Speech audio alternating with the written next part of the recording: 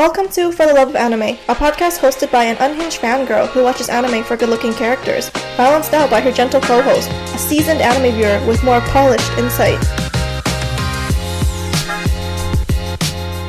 Okay, hi everyone! My name is Nancy, and this is my co-host Mo. Hi. This is our podcast, For the Love of Anime. Now, to give a little background on the purpose of this podcast, I had the idea after attending an anime convention in my hometown. Animethon? Yeah! So I went to Animethon for the first time in probably like 10 years. I don't know. I went for the first time back when it was at McEwen, if you remember. Has it not always been at McEwen? No!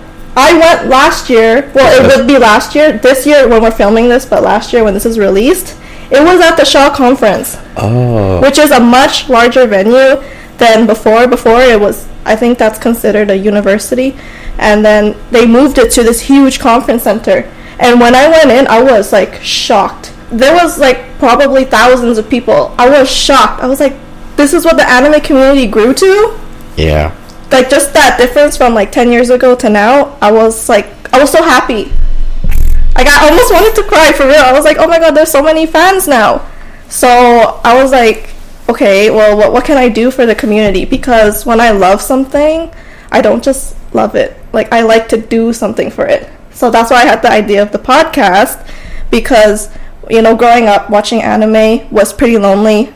I didn't have many people to talk about it with, and oftentimes I thought people think I'm weird. Because you like anime? Yeah, like, it just felt like you're not popular and stuff. Yeah, I can see that. Yeah, and now it is popular. Now it's like growing in popularity, and it's kind of cool to like it now. I think it's mainstream, yes. Yes. Yes, it's mainstream. So, it's easy to kind of feel petty, like, oh, now everyone's coming around. But I was there first. Yeah, right, like, you weren't there with me back then, but, like, I don't want to be petty. Like, I think the best thing to do is welcome all these new people with open arms, and I think the best way is to recommend an anime.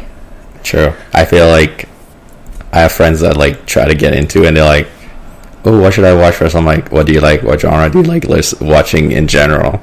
And then that's from there you kind of just help them pick the first one, and then they all try and watch everything else. Yeah, so that's the point of this podcast. That's why I wanted to start it. We're going to be reviewing anime and recommending it. Is there anything you wanted to add about yourself, Mo?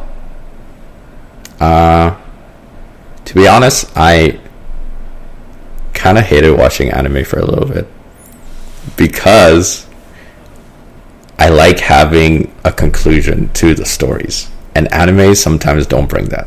They like leave off, and you're like, I know there's more. That's why I usually end up reading the manga, just because that's like, they end up finishing it. But I started watching it again, and I've enjoyed it so far. I try not to think about it as in the long run. It's more of it just like watching it just to enjoy it for like that part.